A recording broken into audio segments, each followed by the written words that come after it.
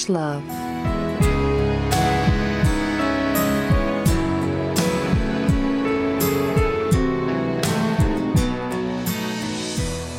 Episode 106, A Schwing and Amish.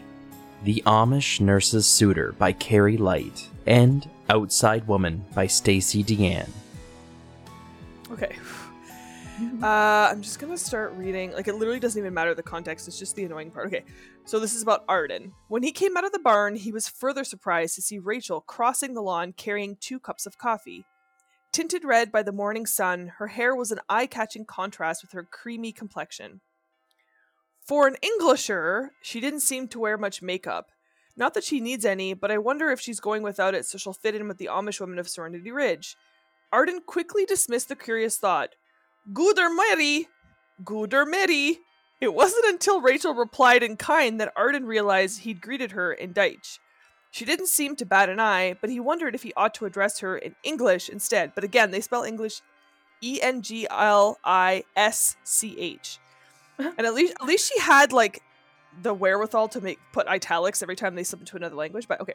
She extended a mug to him. He'd already had coffee before leaving his house, but he'd never refused another cup. He accepted it and held the workshop door open for her. Ivan must have told you we usually work from 7 or 8 o'clock until noon on Saturday, but I didn't think you'd be up and at 'em at this hour. Rachel's response was peppered with even more Deutsch words. I get up earlier than this to commute to work. Besides, I couldn't wait to have fresh Eier for breakfast. They were appendlich, so were the Kutsch and soup your Schwester made. My Schwester? Ivan wondered how Rachel knew it was his sister who'd left the goodies in her kitchen. Ja, that's how she identified herself in her note. Grace Esch. Is she your Schwester? Isn't she? And on and on and on. Like, and so I just had to assume, like, yeah. Gooder Myri is like good morning? I don't even know. Like, it's like Gooder, Guder, and then Mariye. Like, I'm assuming that means good morning, but who fucking knows? And then I was like, oh, okay, it's one thing to, then it's just like a whole sentence of like, appendlich, Kutsch, Euer, sup, what the fuck is this? Okay, so I just wanted to give you that as an example of how annoying this goddamn book was. I'm like, and then you still didn't even fuck, like, goddamn, okay. Like, you know what I mean? Like, make it painful, but give me some hot sex? No, you give me nothing, Carrie. Okay, Renee, there's no real way for me to preempt the scene. I just have to read it to you. So at this point, there's tension and there's conflict because Rachel thinks that Arden is being rude to her and Arden thinks that she's snobby and he thinks that he's overheard her call him dumb, and she's like, all of a sudden he's cold and mean to me and no one makes me feel welcome and this sucks and why am I even bothering to be a good person? So he's out in the workshop doing his thing. Rachel's, and it's on the same land as her, and she's in the house. She's staying with her brother, helping him recover from his pneumonia. So she's in the house. Okay. But from his vantage point, he could see the backyard too, and he noticed Rachel was taking in the laundry, an indication her hosting duties had ended. The clothesline was a bit too high. She had to stand on tiptoes to grasp it and then tug it down while she unclipped the pins. As Arden quickened his pace so he could give her a hand, he spied something looming near the back perimeter of the property. At first he thought it was a shadow or the dusk was playing tricks on his eyes, but then the creature slogged several steps in Rachel's direction. The moose! Oh, okay, oh my god. Oh. Arden's heart battered his ribs. Although the animal's eyesight likely wasn't good enough for it to see Rachel behind the linens, its hearing and sense of smell were excellent, and it seemed to home in on her. By contrast, Rachel was completely oblivious to the danger lurking on the other side of the sheet hanging in front of her. Aware a loud noise could frighten the moose, Arden crept closer and said, Rachel, Absatz! Whatever the fuck that means. Just loud enough for her to hear. She swiveled her head sideways to look at him, an annoyed expression on her face as she continued unpinning the sheet. Do not move, he commanded gruffly, terrified she'd flounce off rather than speak to him. There's a moose coming toward you. His tone must have convinced her he was gravely serious because Rachel froze with her arms stretched above her head, her spine straight. She locked her gaze on him and her face went whiter than the sheet she'd been unfastening. Arden, please help me, she whimpered. Then, please help me, Lord. Please, Gott, which I'm assuming is their god, G-O-T-T. Please, Gott, make it go away. Arden tried to reassure her from where he'd sought protection beside a maple tree some 10 yards away. The tree wasn't especially wide, but he knew it was vital to keep something sturdy in between him and the moose at all times. It stopped walking, but it's looking your way. You must do exactly what I tell you to do. If I say run, you need to sprint over here to me, behind this tree, as fast as you can. Now? Nay! Arden exclaimed, and the moose lowered its head and flattened its ears, both signs of aggression. Don't run unless I tell you to. Please, Arden, please, she pleaded, as if he held any authority over the large bull. It's getting closer. I can hear it making a clicking sound. Rachel, I guess moose click. I couldn't fucking tell you. Rachel, listen to me. I want you to back away very, very slowly. She immediately let go of the clothesline and sheet and inched away as the moose flattened its ears. Not a good sign. Arden's back and leg muscles were so tense they burned. Little by little, Rachel was putting distance between herself and the moose, but she was still out in the open. She couldn't outrun the animal if it charged. She'd never make it around the tree, she'd never make it around the house or even to the tree.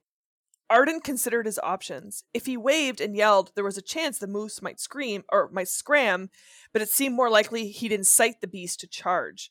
So he did the only thing he could count on to be effective. Please, Gott, get that animal out of here, he prayed.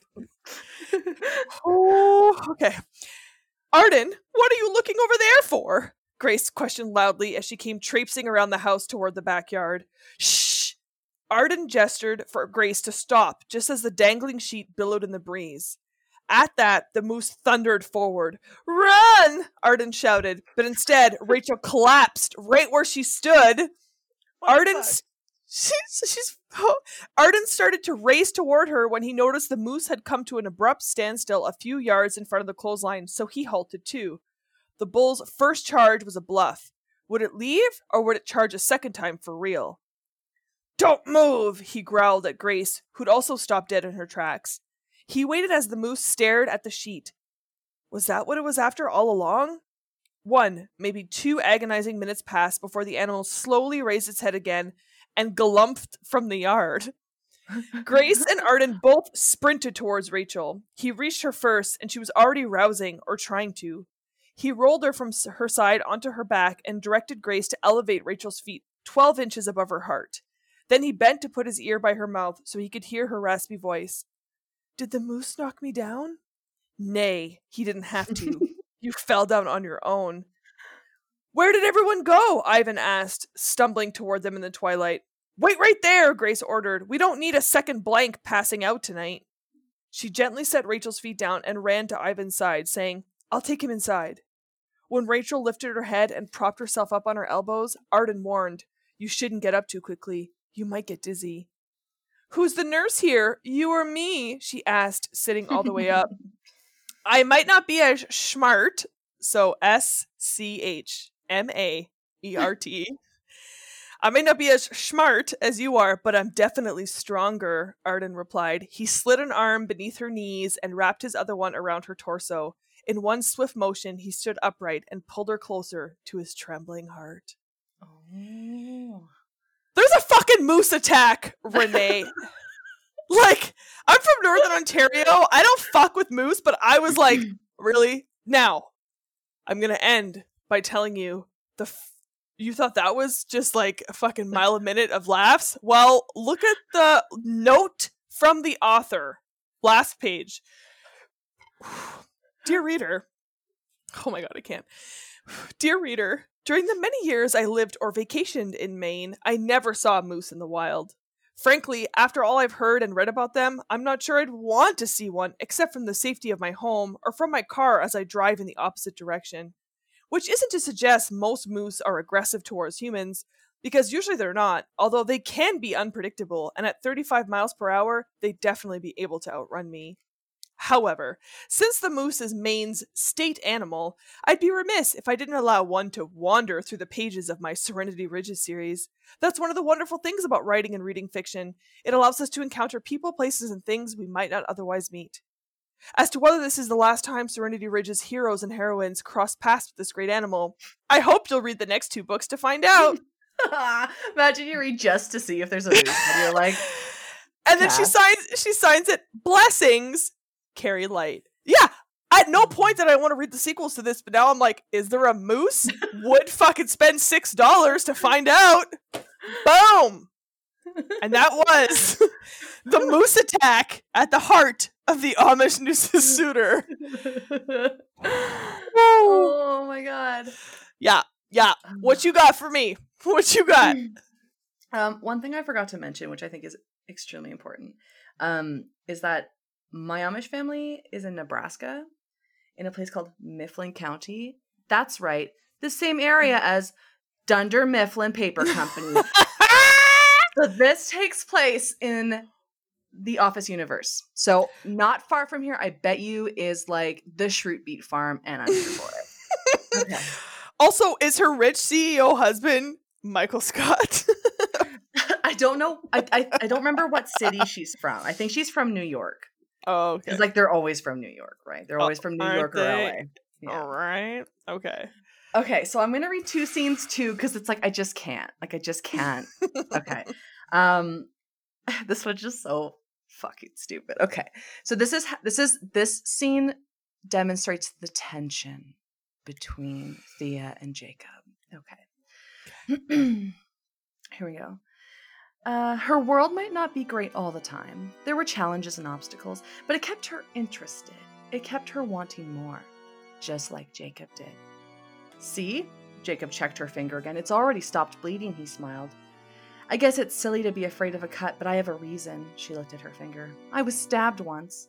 You were stabbed? Hannah squealed. Yes, her finger throbbed.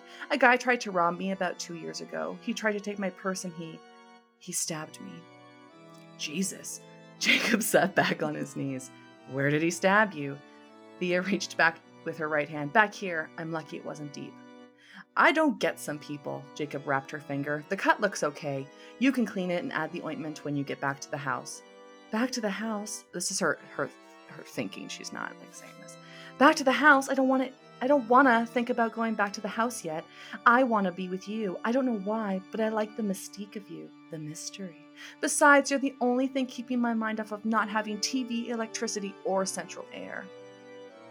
We gotta go, Thea. Hannah peeked out of Jacob's front door before someone sees us. Jacob patted Thea's hand. You all right? Here we go. Can you wash my finger for me? He raised an eyebrow. So stupid. You want me to wash your finger for you? Yes. Thea. Hannah stood by the chair. We gotta go now. Do you realize how serious it is if someone finds us here? She's a grown woman, Jacob stood. She's not one of us, so she can do what she wants. One of us, Hannah chuckled. That's rich coming from you. Have you ever been one of us? He glared at her. He's right. Thea squeezed her sore finger. I appreciate everything your family has done for me, Hannah, but I make my own decisions. Hannah pointed to Jacob. But I've been respectful to you all, haven't I? Thea asked. I've acted like you've asked. I've done chores. She pulled at her calf-length dress. I'm even dressed like a pilgrim for you. Jacob covered his grin. But I still make my own decisions. Thea flicked a loose crinkle out of her face. I want Jacob to wash my finger. He smiled. Fine. Hannah let go of Thea's chair. Just be careful, because my father would not be happy if he knew you were over here. And she left. Wash my finger, Renee. It was already bandaged. I don't think he actually washes her finger. Like, it's stupid. Okay. So that's the scene that really, really spells out the tension that they have for each other. And if you didn't get the shivers just listening to that, I don't know what would. Snail trail. Okay. So this is the scene where Jacob has come into her room in the middle of the night after they haven't talked for 1 whole week. And he's demanding some answers. He's like, why are you wanting me? And she's like, I can't leave. So here we hear the story about her boyfriend, And Jacob's trying to reassure her that he's got her back. Okay. But you knew he was embezzling money, so they'd see it was self-defense. He was a rich, white CEO, and I was his broke black lover, Jacob. He had everything, and I have shit.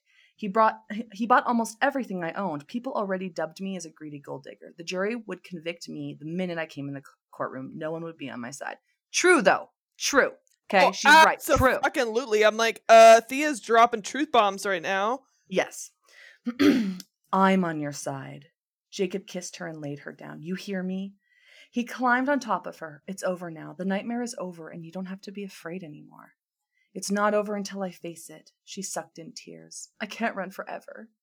Shh. He pressed his lips against hers. Let's run away together and forget we knew either of our worlds.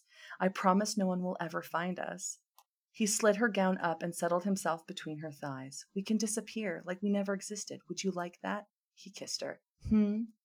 She melted from his touch, the same as before. Jacob, I'll protect you.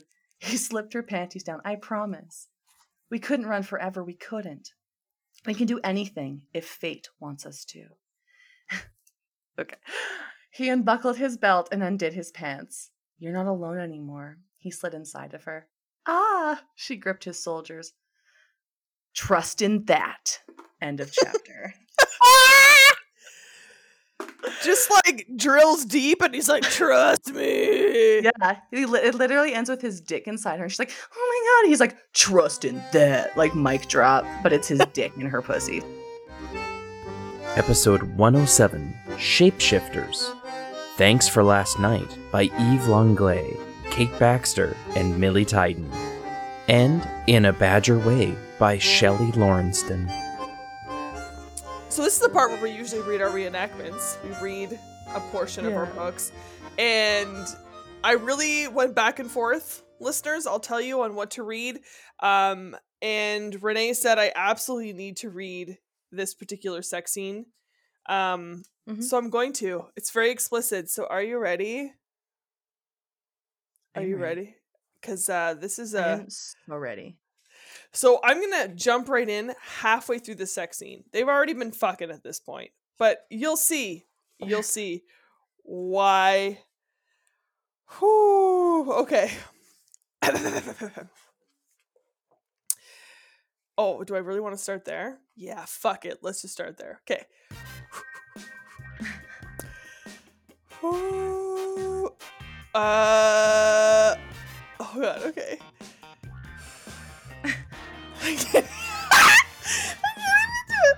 I can't even do it. Okay, so he's like going down on her. It's like a whole thing. He slid his hand He slid his hand under her to hold her upper body tightly to his. Then he pulled back and pressed forward. He drove deep into her, grunting as the wet suctioned from her sheath. Fuck, you're so wet, so slick and hot. Don't you want to fuck that bear? Okay, she pushed her ass up. He plunged deeper, giving her more of what he knew she wanted, going deeper, harder, longer, faster. He increased his speed and held on to her, their bodies slipping due to the perspiration coating their skin. The heat in her channel increased to a fiery inferno. He thrust faster and faster, harder and rougher, every slap of skin making her moan and pulling a loud grunt from him. He couldn't stop. He needed to brand her, to own her. She was his and no one else's. He moved one hand down to her hip, holding her, and allowing the bear to come through. His hand changed, fingers shifting into claws, digging deep into her flesh, deep enough to create puncture wounds that would forever mark her as his. She tensed, her pussy squeezed harder at his dick. She was close. Come, baby girl. He licked her shoulder and pressed hot kisses on the back of her neck. Come on my dick. Soak it with your cream so I can fill you with my cum. Ew. She gasped, choked out a scream, and her body softened at the same time her pussy gripped tightly at his cock. The feel of her channel sucking hard at his length pushed him over the edge. He growled, bit down at the back of her shoulder and drove deep, taking everything she gave. His cock pulsed and filled her heat with his cum. Electrical currents shot down his back with every spurt of semen spilling from his dick into her. Ugh. He never wanted to move. This is where they were both belonging. Him inside her, making her his. Her taking everything he gave her, loving every bit. He switched them so she lay draped over him after a moment. The scent of his seed inside her made the bear finally quiet down. She was his, theirs, nothing, and no one would change that. You're mine. And there's the scene. That is the scene. That is the scene. Ugh. That is the scene. No. That was the most revolting sex scene I've ever heard. And I read about two dudes sucking each other off in a piss-covered alley. But did you ever get fucked from behind by a bear, Renee? Because if not, you have not lived. And that was I'm gonna disagree. a novella from the Thanks for Last Night collection. Now that I've sullied all of our imaginations, please, what are you going to read for us, Renee? I can't read the sex scene because it's too hot for radio. I'm just gonna say that right now. What I am gonna read instead is just kind of like all the animal people at the end of the like lab collapse at the end of the book, and then Stevie comes out in her full true form, and she's this giant badger tiger, and people are like, "What the fuck?" But it's just like this really like Family Matters ending, so I just wanted to read that for you. Okay. Okay. It was the silence, such intense silence. Stevie looked away from her sisters and saw that the other agents who'd come here today to rescue her and the others were gawking at her. Some with wide eyes, other with unleashed fangs and claws. They were disgusted, appalled, and absolutely terrified. Stevie lowered her head, began to back away, but her sisters had moved in front of her, Charlie's forefingers tightening on the triggers of her guns. Max stood next to her, her blood-covered hands working the handles of her knives because Stevie knew they were sticky, and Max hated a sticky grip when she was in a fight. Stevie didn't want this, though. She didn't want her sisters destroying those who'd risked everything protecting all of them because they were a little bit overwhelmed by her. She'd shift, that would help. She'd shift to human and everyone would calm down. "Is there a problem?" Blaine Thorpe asked, walking through the group of agents with Gwen by her side. "They're wolves?" "I'm not sure why you're looking at my friend that way, but I have to say I don't appreciate it." "You're okay with this?" a jaguar asked, arms folded over his chest. "I mean, look at her." "Look at her? I do look at her. And you know what I see?" "The woman who saved our lives?" Gwen asked. "Please say the woman who saved our lives." "Of course that's what I see, but I also see the mighty tiger badger, ruler of all badgers." "Oh God," Gwen glanced up at Stevie. "I'm so sorry." "What happened?" Charlie asked. "Look, Blaine," the jaguar said, "I get that you feel beholden to this woman. Tiger badger," Blaine corrected. "But I think we can all agree," he looked around at the other agents, "that whatever she is, she's just... She's just what?" Blaine demanded. "My husband would really like to know." "Oh, her husband is a saber-toothed tiger wolf cross." Oh, that goes without saying, but thank you for clarifying. Yes. Yeah. The cat glanced over his shoulder where Bo Novikov was standing behind him, back in his shifted form, while the other agents had silently moved out of the way of the one-ton animal. When she'd first seen him, Stevie had been fascinated by the two big fangs that hung down far past his massive jaw. Like a saber-toothed cat. Yeah, that's exactly what he reminded her of, a saber-toothed cat of yore. "Well," Blaine pushed, "Bo's waiting." The cat shook his head while trying to inch around Bo, especially when he started huffing. "You know what?" The jaguar cleared his throat. "I think we are all," he began to walk backwards, away from Bo, "wonderful and interesting in our own ways, and it doesn't matter if you're normal, like me, or have freakishly sized tusks." "Those are fangs," Blaine snapped. or are disturbingly large and yet weirdly house cat-like. None of that matters because we're all one important thing. We're human. Stevie glanced at her sisters and all three of them rolled their eyes in disgust. You? Me? He looked over at Stevie. It? Hey, Charlie snapped. We're all human, and isn't that what we need to remember when we talk about... Oh my God, would you stop doing that? The group of trained agents faced the sound that had been getting louder and louder as the giant panda in human form walked closer, munching on a bamboo stalk.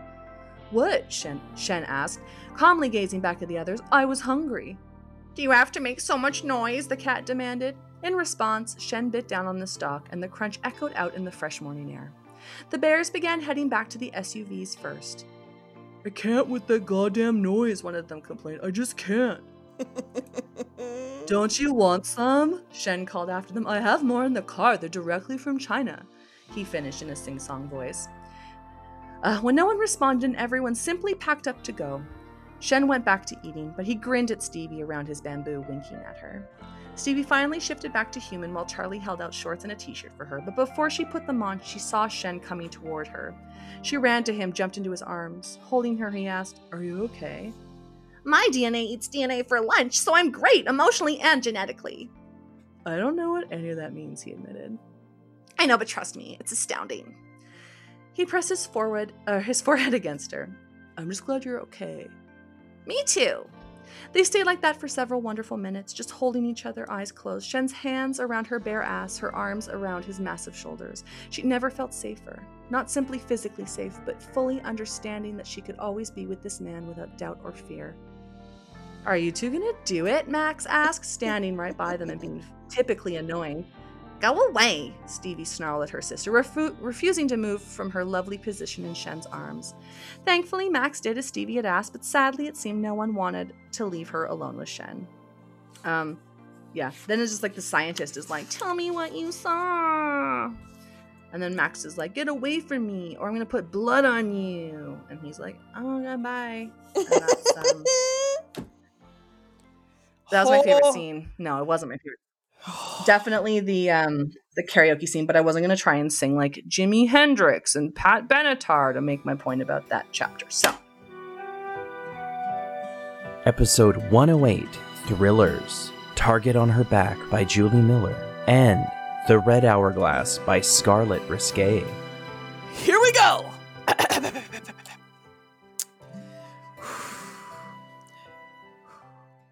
You pour me a cup of that coffee.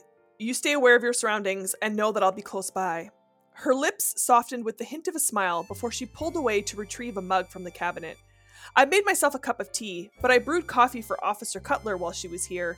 I didn't know what you like to drink, besides beer. I don't have any of that. Sorry. He plucked a baby carrot from the plate she'd put in front of him and popped it into his mouth. Technically, I'm on the clock, so I wouldn't have a brewski anyway. Do you want me to make you a sandwich? Black coffee will be just fine. After setting a mug of the steaming brew in front of him, she set her tea in the microwave to warm it up before coming over to stand on the opposite side of the peninsula. Sorry you got stuck with me. Again, you're a good sport to put up with my eccentricities. He took a bite of one of the cookies, then paused. I didn't know how to do like a nerdy, awkward, nervous person, so that's what you get. He took a bite of one of the cookies, then paused a moment to savor the molasses, sugar, and cinnamon before he polished it off and reached for another. Good sport, nothing. These are damn good. Her eyes widened at his, enthusiasm. Sorry, I shouldn't have put it I should have put that a better way. My mama, rest her soul, wasn't around long enough to teach me not to be a potty mouth. You made these? She hid a blush that warmed her creamy skin behind her mug and a long drink. Mom was the knitter. I like to bake when I get stressed. This woman could bake on top of being Einstein-level smart and all sorts of distracting. He'd never expected that Heaven would wear horn-rimmed glasses, make him apologize for cursing, and bake like his grandmother. Kerr was right. He'd already lost a piece of his heart. I've never regretted spending time with you, G. The blush intensified before she turned away to clean the kitchen. Mixing bowls in the dishwasher, wiping down countertops, moving the plastic container stacked with cookies over to the peninsula where he sat. Does that mean you're staying? At least till I finish my coffee. Since searching for Gigi to find out Since reaching for Gigi to find out if her lips were as kissable as he remembered would be a monumental mistake in terms of professional ethics, he reached for the coffee container instead. And a couple more of these, or until you're ready to go to bed. The beaters she was rinsing clattered into the sink. Bed? To sleep, G. That breathless gasp of anticipation stirred a response behind the zipper of his jeans. She'd made that same husky sound when he'd said something about heating up the bench on campus earlier that night. If he had a better read on women, he might think she was interested in him for more than protection or friendship. But he was probably just shocking her with the double entendre she read into his words. You'll sleep inside, he reminded her, and I'll be out in my truck. Of course, we could both use some rest before going into the lab. Her movements seemed jerky now, more hurried as she finished putting the kitchen to rights. I'll be done in a few minutes, then you can leave. I didn't mean. Great, now he'd hurt her feelings. I'll stay as long as you want me to. No! She waved aside his apology before looking at him. You have a job to do. You don't need to babysit me. The house is secure now, so I'll be fine. Brains and brawn, remember? You have bad guys to catch. I have numbers to decode. Gee. He stood and circled around the peninsula. Maybe we should talk about what's happening here. What's happening? She stuffed the beaters into the dishwasher and closed the door. Nothing's happening. How much experience do you have with men? She groaned and walked away before he could reach her. I think you might have a little crush on me, and it's making you nervous. I haven't had a crush on anyone since I was 14 and graduating high school. I'm a grown woman now. I know it. He caught her hand and pulled her around to face him, hoping he could break this panicked embarrassment that made her flee from him. Believe me, Miss Legs. I know. At least she was listening to him now. Her gaze darted across his face, trying to read his expression. He rubbed the pad of his thumb across the back of her knuckles, telling her in every way he could that she could relax around him. Her sensitivity or self-consciousness or whatever that outburst had been seemed so to calm with every stroke of his hands. Maybe I've got a little crush on you too. I think we've got a sort of sexy professor, naughty student thing going on between us. Her eyes narrowed with a quizzical frown. That's a thing? Yeah. He moved half a step closer. I'd say it's definitely a thing. Her fingers trembled beneath his. Like Ian and his students? No. Nothing like a reminder of the sexual harassment accusations against her late boss to throw cold water on whatever was happening here. Thank you, Pepper! Thank you. Pepper's like, did she just bring up sexual harassment in the middle of a sexy scene? She sure did. Hud stiffened and pulled away, but her fingers turned to clench tightly around his. Because you're a grown-up too, and I don't have any power over you? Oh, she had some power over him, all right. Scene! Oh I my just God. witnessed my boss getting murdered, and you show up to my house, and you hit on me. And I'm so clueless, I make a sexual harassment reference, not because I feel threatened, but because I did not know that there was such a thing as a student-professor kink. What the fuck? ACAB. ACAB. Oh, wow. Yeah. Yeah. Tell me your Wow. twist. Tell me your twist. Okay, I'm gonna read this twist. And just like if you guys need to like rewind the episode to catch the details and just like listen one more time to understand this twist, like please do so. Okay. So this is the scene where the sisters have tried to attack the owner, but they're outnumbered, and so they're just like putting down their arms, okay? There's no accents in this book, so I'm just gonna do me. Disappointing. Okay. So I'll do my best. Sisters, put your weapons down, Venus ordered. Kelvin and a few of his team collected everything and herded my sisters into a group in the middle of the lobby. At ease, boys, Conan ordered his men. I'll take it from here, Johnson Wilmer stepped out from behind the security team. He walked toward me with his arms outstretched and cupped my face in his hands. Something about his touch felt familiar. I was overwhelmed with confusion. My darling girl, I knew you were a born leader the moment I met you. How do you wish to handle this? Let my sisters go. Very well, said Johnson. Do you have anything to say to them before they're escorted out of the building? Venus, tell your mother that I've spared your lives, and my debt to her is repaid. I will, Janet, said Venus. I'm sorry it ended this way, but I have a feeling we'll meet again. You shouldn't have betrayed us. Kelvin, get these ladies out of here, said Johnson. He's an old man, that's why I'm doing that voice. The Zongyuan executives filed out of the boardroom. They were frowning and speaking in Mandarin. They definitely sounded angry. I guess that the merger didn't go through. At least the White Queen will be happy about that. Conan, please see our guests out. Everyone else, clear the floor, said Johnson. Scarlet, I have to introduce you to someone. Mrs. Wilmar walked out of the boardroom as the elevators closed. We've met, I said. Hello, Mrs. Wilmar. How's your breathing? Mary! She ran toward me and threw her arms around me.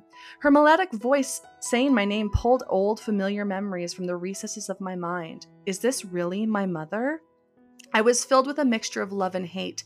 I didn't know how to respond and I froze. My sweet, sweet Mary, said Mrs. Wilmar. I'm fine. I'm absolutely fine now. My darling daughter, I'd given up all hope of ever seeing you again.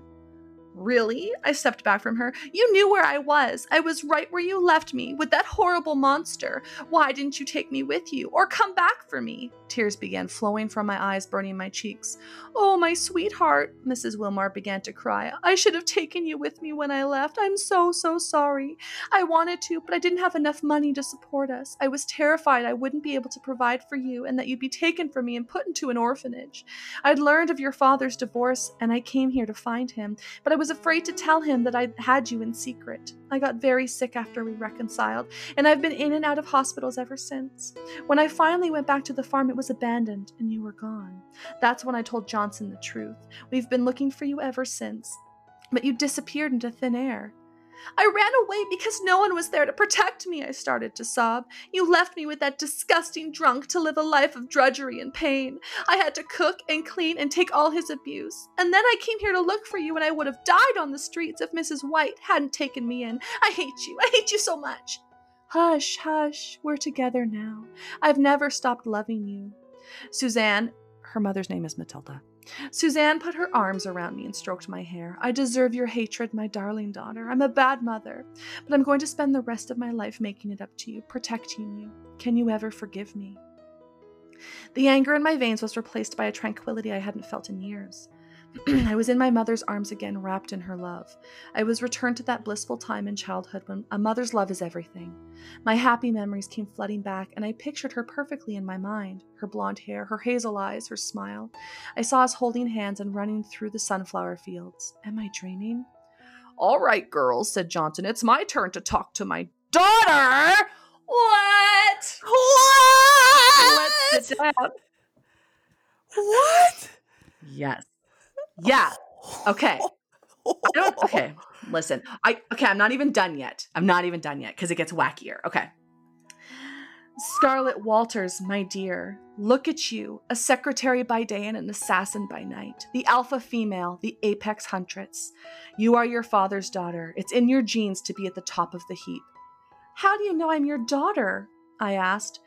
As Matilda, Suzanne said, we've been looking for you for years. When the new health insurance company insisted on DNA testing, it just made sense to find out if anyone matched our DNA. They told us this morning that there was a perfect match, and it's you. Bingo!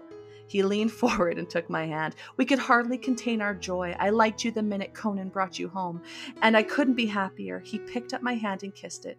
I don't know what to say, I said. I carefully touched his face and peered into his dark eagle eyes. They were like mine, but older. Is he my real father? Is he good or bad? The eagle was the apex predator of the skies. I'd inherited his lust for dominance. It all made sense now. I was a reflection of my father. Princess, you don't have to say anything right now, said Johnson. We know this must be overwhelming. But how can you forgive me for working for your enemy? How can you ever forgive us for abandoning you? Mary, we let you down so badly. You had no choice but to go with that wretched woman. As it is, I'm thankful to her. She rescued you, protected you, and sent you back to us. Not to mention, you saved my life today. If you hadn't contacted Kelvin and Kristoff, Mrs. White's little army would have made it into the boardroom, and I'd be lying on a slab in the morgue right now. I guess you're right. Damn straight I'm right. You're my lost heiress, and you've proven yourself more than worthy. The familiar feelings I got from the Wilmars weren't lies. Their blood runs through my veins. I'm the heiress of Wilmar Enterprises. We'll dominate the world together, daughter. So, what? Turns out her boyfriend / boss, his adopted father and mother, are her biological parents. And she is the heiress to the Wilmar Enterprises fortune. Wowzers! Episode 109, Ghosts, Supernatural Seductions by Kiki Wellington, and A Ghostly Menage by Eve Longley. We're getting a real gift this week from you because you're going to read us a sex scene, aren't you? I am. Yes, gird I your am. fucking loins, listeners. Renee's about to hit you. Okay. So this is where Jeannie decides she's got to seduce that man. And by man, I mean ghost man. Here we go. I took a long bubble bath while listening to classical music and sipping a glass of wine. I felt so good, so relaxed, and I couldn't wait for Jesse to see me and know how much I wanted him. I went into his room still wearing my towel and set the scene for my seduction. I took an old candelabra that I hadn't used in ages and placed it on his dresser, lighting each candle as my desire to be with my ghost lover burned hotter and hotter and hotter with the blue and red flickers of the flames. The candles were scented, and soon a sweet aroma filled every inch of the room. Then I retrieved my little radio and bottle of wine from the bathroom to help make the mood complete. I turned on the radio and slipped out of my towel. I stood in front of Jesse's picture, sipping from my wine glass and looking deep into his dark, sexy eyes. I hoped that he could see me, really, really see me. After he'd spoken to me on EVP, I felt like I knew him and was close to him in a weird way, and I wanted to be with him again. I laid on the bed, on my back with my head arched slightly so I could continue drinking my wine, careful not to spill it on the fresh new bedding. The windows were already wide open, and I closed my eyes to enjoy the icy air that surrounded me, aroused me, as I thought about Jesse taking me right at that moment. Jesse, oh Jesse, I want you too, I said, as I glanced at his photograph. Please, touch me again, come be with me again. I want to feel you all over me tonight. I stared into his eyes and opened my legs wide, summoning him like a sexual Ouija board. I put my wine glass on the nightstand and slid my hands between my legs to get myself ready for his touch. I pinched my clit really hard and squirmed with both discomfort and delight. Then I rubbed it repeatedly with my index and middle fingers, staring at him, wondering what his naked body would have been like pressed against me. My pussy tingled when the breeze brushed over it. I closed my eyes and thought of Jesse as I plunged my fingers inside of me. It was hot and swollen inside my wet pussy, and my fingers got drenched with my juices of desire. As I fucked myself with my fingers, I rubbed my palm against my clit and began to sway my hips up and down to meet my hand. I kept my eyes closed, waiting for him, afraid that maybe Jesse didn't want me anymore. I was beginning to feel the pleasure of my own touch, but a twinge of disappointment that it wasn't him caressing me, fucking me like he did before. At that moment, right before I was about to give up on him, I felt my nipples being squeezed. Oh, Jesse, you do want me, I said, enjoying the pleasure of his invisible touch. I continued to push my fingers deeply inside of me as Jesse caressed my tits and moved his way down my stomach. The next thing I knew, I felt my hand being pushed away and I laid it flat on the bed thinking about how I would need to wash the blankets tomorrow after soaking it with my pussy juices. Fuck me, Jesse, please fuck me again, I pleaded with him, and he obliged. Once again, I felt stiffness plunge inside of me and a jolt went from my crotch to the crown of my head. I imagined what his cock must have looked like. I writhed in pleasure as I felt him pounding my pussy, pulling out and pounding deep inside me over and over again. My hips were meeting each of his thrusts with wild abandon. It was almost like I wasn't actually moving them at all. They were just doing what came naturally. I began to tightly clutch my tits, continuing to enjoy the invisible sensations that felt they would tear my pussy apart. With every thrust that Jesse made, he entered me more deeply, and I spread my legs wider to make sure that I could take whatever he gave me. I formed a triangle with my legs, imagining that he was on top of me and my feet were resting on his ass as he fucked me harder and harder. The bed began to shake as he pounded inside of me. It almost felt like the bed had become a huge vibrator, beckoning me to come right that instant. I couldn't take it anymore. I felt like I could crawl out of my skin as every part of me exploded in the ecstasy of our lovemaking. The wind whistled and blew more forcefully, extinguishing all of my scented candles one by one. It didn't matter. My eyes rolled to the back of my head, and I felt my pussy spasm with the intensity of my orgasm. Jessie, Jessie, don't stop. I'm coming again. I need to come again, I cried out breathlessly. As I felt the waves of orgasm race through my body a second time, there was a dead calm in the room. The bed stopped shaking, and as I looked toward the window, I noticed the wind had subsided and the curtains were completely still. My heart pounded, and it felt as though a mass had fallen into a heap on top of my body. My chest became wet, and I arched my neck slightly to see what was going on. It looked as though beads of Jessie's sweat were rolling onto me. I felt a warm sensation of breath on my neck as Jessie seemed to inhale and exhale against my dampened skin. I felt comforted again. I felt serene. It was the best sex I've ever had. As I started to drift to sleep, I felt a nuzzle against my neck and then my ear. Then I heard a whisper from a familiar voice. Thank you. I smiled, turned on my side, and went to sleep.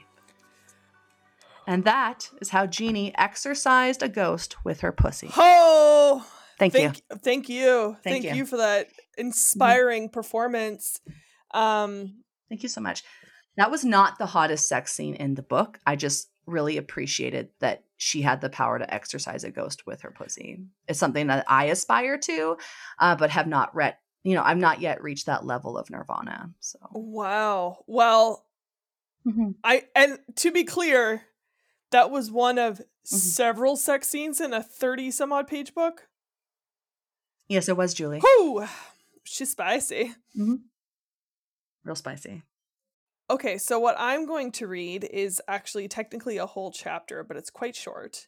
And to give you the context, it's Derek, Mark, the two ghosts / wolves / men, and Jenna are at the house, and Clarissa the witch is coming.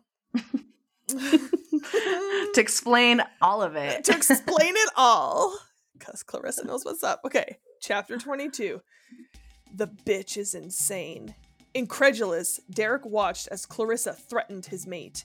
She'd fooled them once and they'd hesitated. It wouldn't happen again. Not now. Clarissa might know about the magic inherent in him and Mark, a magic created by their Lycan heritage.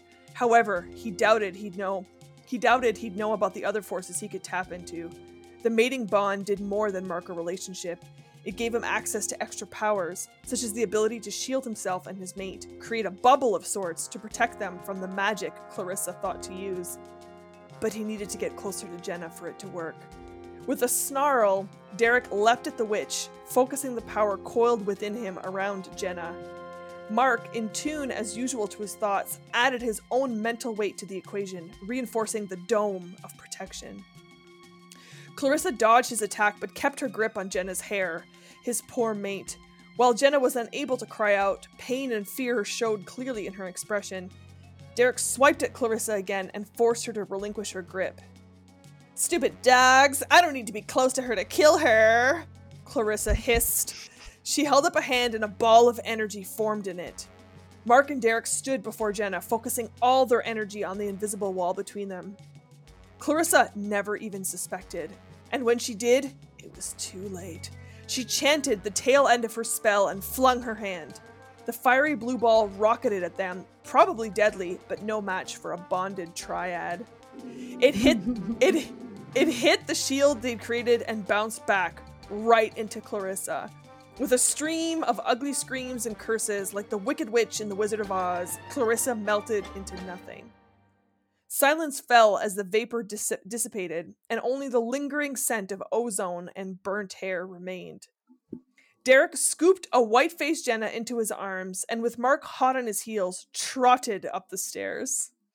To his surprise, especially after all the evening's shocks, Jenna's arms wound around his neck tight, and she buried her face against his chest.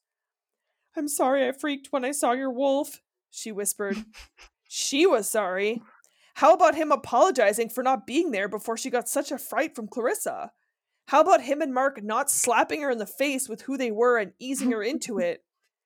I can't blame you. We could have told you about it in a less shocking way.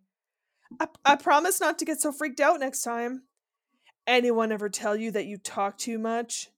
He grinned down at her. Oh, I know. He grinned down at her startled face and lay her down on the bed, his hands, along with Mark's, making quick work of her clothes. Sweetheart, only an idiot wouldn't be scared of a wolf, let alone two. And we shouldn't have sprung it up on you like that.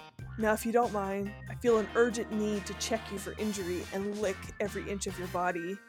What? Ditto, said Mark, whose wet tongue became an immediate wet sweep of her neck that made her shiver. Derek rolled over and grabbed the bottle of oil he'd stashed on the nightstand earlier. Time to show her what having a menage truly is. What do you think he's referring to, Renee Cabana Marshall? What, the oil? Yeah, what do you think that's about? Was it ectoplasm?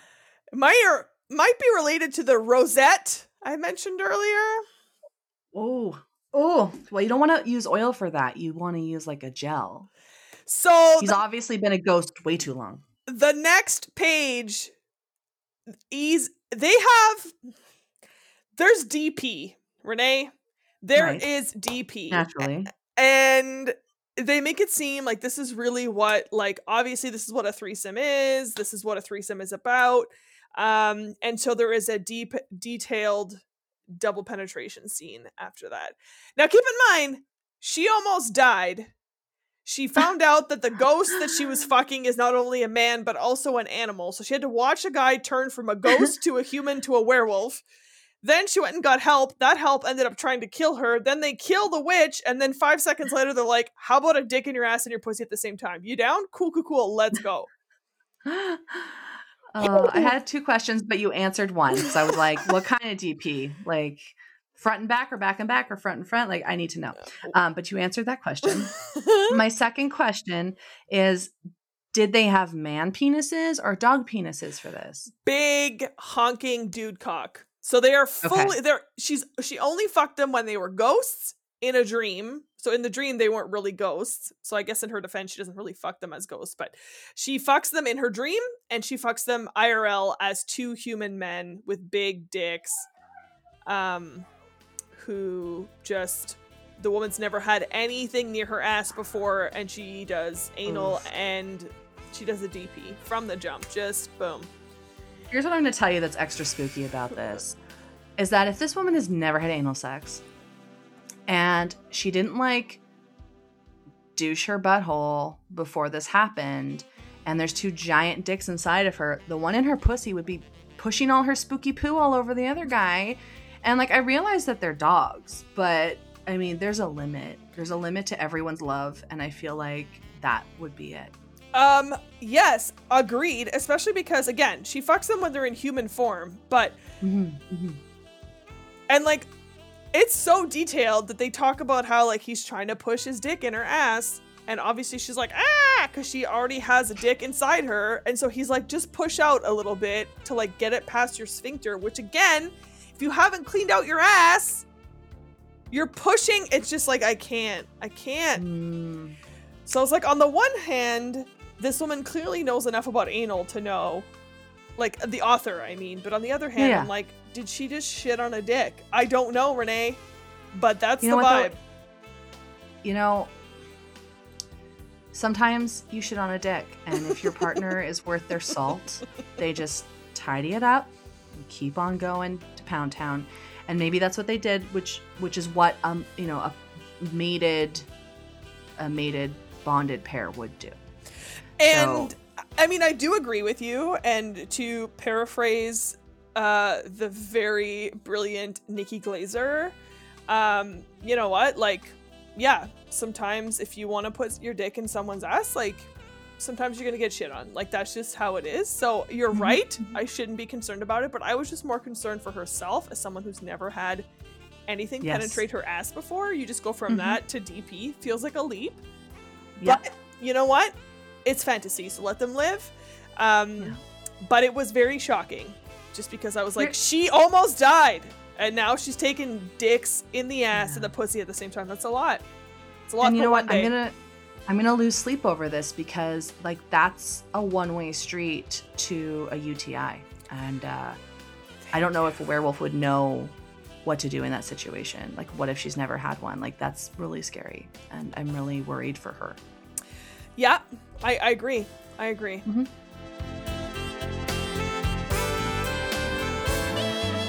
Artwork for the podcast was created by Karen McKnight. Special thanks to Press Start to Join for production assistance. For gaming and tech news, search Press Start to Join, or on social media at PS2J Show. Connect with us online at Ravage Love on Instagram and by email at ravagelove.podcast@gmail.com.